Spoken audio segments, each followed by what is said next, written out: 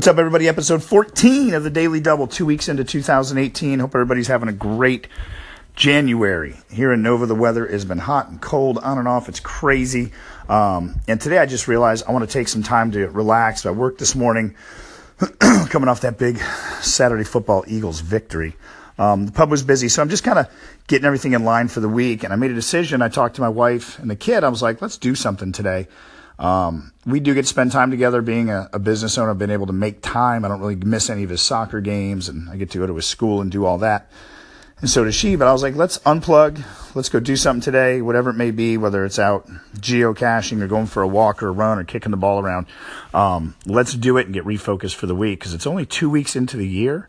But I wonder how many people have gotten swamped with work and forgotten their goals or resolutions. So I think it's always important to recharge, excuse me, especially with family. And I'm feeling a little sick. It's been going around, but I don't have time to be sick. I want to take today and enjoy it, get my strategy right for the next week of what has to happen in all my businesses. But I hope if you guys learn anything or take anything away from this today is make time for yourself or with your family any day. It doesn't have to be on a Sunday.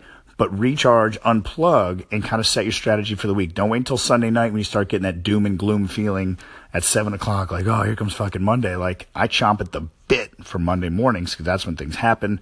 That's when a lot of people are slacking. That's when you can be on the offense and take advantage.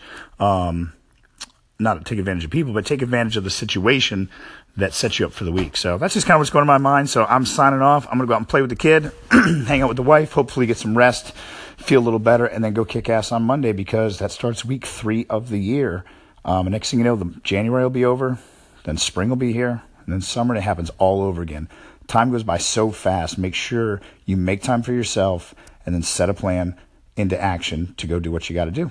So that's my Anthony Robbins, Gary V bullshit self-help today. Take it for what it's worth. Thanks for checking in.